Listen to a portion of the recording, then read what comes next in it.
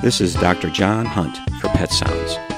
Allow me to spend some time with you discussing pets, pet care, and everything in between. Today I'd like to talk about antibiotics in veterinary medicine. When antibiotics became available, both human and animal medical personnel were given a golden bullet.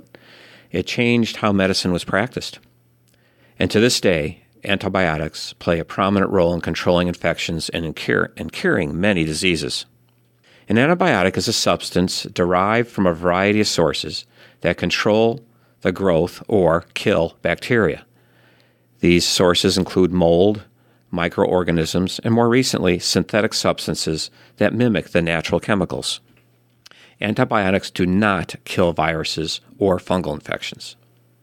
Substances that treat infections have been known for thousands of years. The Greeks and Indians used molds and plants to treat infections, while in Russia, warm soil was found to help fight diseases.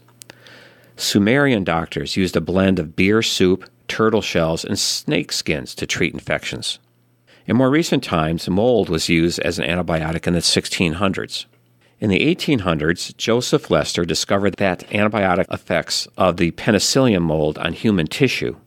In 1928, Alexander Fleming actually isolated penicillin from the Penicillium notatum mold species, thus starting modern-day antibiotic use.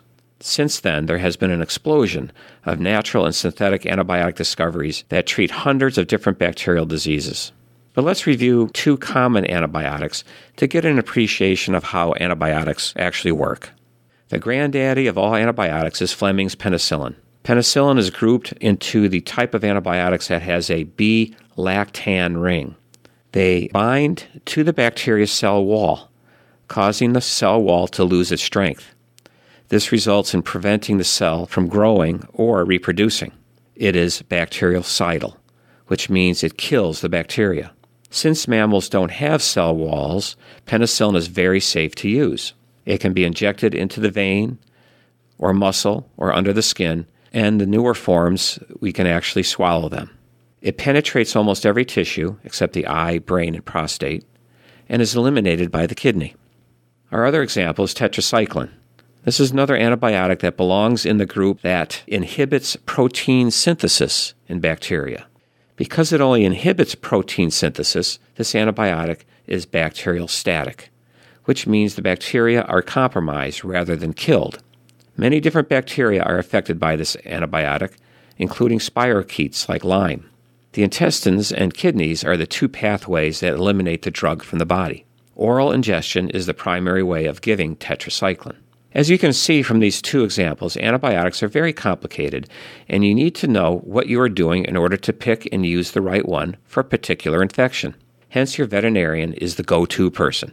Veterinarians are trained in pharmacology, pathology, physiology, and microbiology, disciplines needed to understand antibiotic use. Your veterinarian must understand the type of infection, where it is in the animal's body, and whether the pet can safely handle the drug and excrete it. So, when your veterinarian prescribes an antibiotic, you can be assured he or she thought the choice through. But in order for the medicine to work, you must follow the instructions on administering the antibiotic. If your pet reacts adversely, call your veterinarian as soon as possible. Teamwork is imperative when treating your pet with a bacterial infection. Antibiotics have given human and veterinary doctors a very powerful and effective weapon against disease, if used properly and judiciously.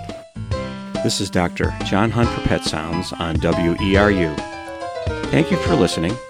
Remember, enjoy your pet and don't forget to give them a hug.